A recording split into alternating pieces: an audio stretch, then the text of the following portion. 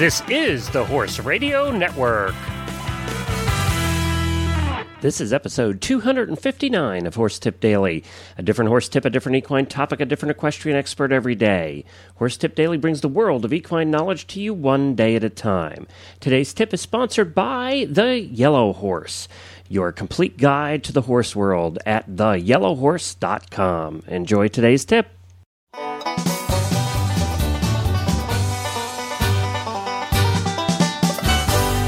Hi, everybody. Glenn the Geek back with you from Lexington, Kentucky, and welcome back to Horse Tip Daily. Well, it's Monday. That means that we have back with us in our continuing 5-part series, Dr. Carrie Leeuw. Dr. Leeuw is out of California. She is a chiropractor, an acupuncturist, and a veterinarian. And she started a series a couple of weeks ago. If you missed it, go back and just go to Horse Tip Daily. Take a look for, on the left-hand side, search under Dr. Carrie Leeuw, and go back and listen to the previous tips. What she's doing is a series on the different disciplines and how to avoid chiropractic work. She gives you some tips on how to avoid having to have your horse visit the chiropractor, or the chiropractor visit your horse in this case. So that's what Dr. Leeuw is doing in this 5-part series, and we continue that today. And we're going to continue that. But first, I want to tell you about a website that I want you to check out. It's called The Yellow Horse, and it's at theyellowhorse.com. You can picture an online yellow pages for the horse world. That's what this site is all about. Whether you're looking for horses for sale, or a new trainer, a place to board your horse, or a trail to ride on, you will find that and so much more at theyellowhorse.com. And what makes this website different than any other is it is research-based by actual human beings, meaning that they do the work for you. They research the horse farms for boarding, training, lessons, trainers. They also do research for and have one of the largest listings of horse shows and events across the United States and Canada. They have more of them listed for 2010 than any other website. I want you to stop over and check it out. There's thousands of listings over there. No matter what you're looking for in the horse world, you're going to find it there, whether you're looking for a barn or trainer or whatever you're looking to do, whether you're looking for an event in your area, or they have one of the largest listings of trails across the country that are horse friendly. So stop on over to theyellowhorse.com and check it out. You'll be glad you did. And now on to Dr. Leeuw. Well, hi, Dr. Leeuw, and welcome back to Horse Tip Daily. Thanks so much, Glenn. Good to see you again, or talk to you again. Yeah, we can't quite see each other yet. We're not that advanced. A little far. It's a good thing. Maybe we'll Skype in one of these days. It's a good thing because, I'm sitting here in my pajamas most of the time. No, not really. That's what people say. I get that joke all the time. You're doing radio. You don't have to get dressed. At some point, you do have to get dressed.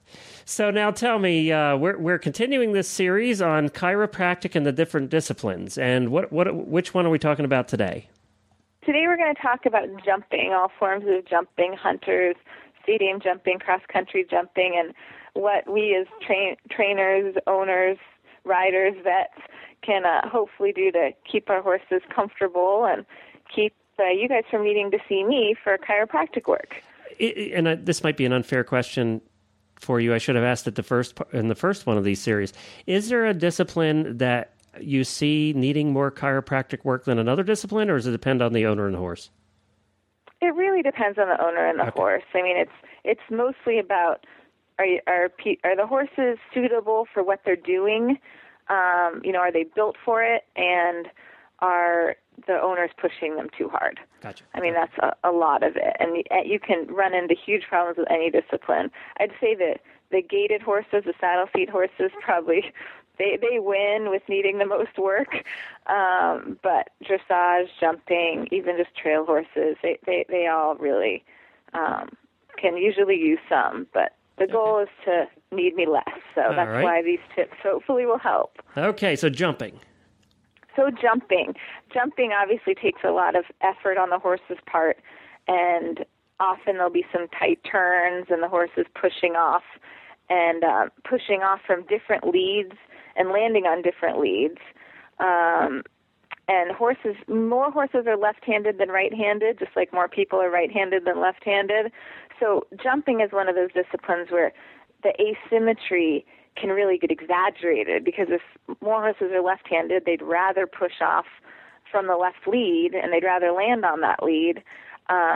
So you do tend to see a lot of asymmetry with that pelvis. So my advice to owners is to really have a good foundation of flat work, or whether it's dressage work or, just any sort of riding where you really make sure your horse is even and comfortable on both leads and equally as strong and able to bend both directions, so you can try and prevent those asymmetries.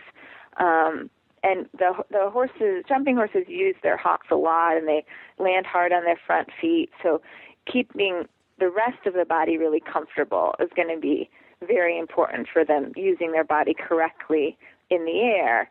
And if they're doing that, they're going to be a lot less prone to chiropractic problems. That makes a lot of sense.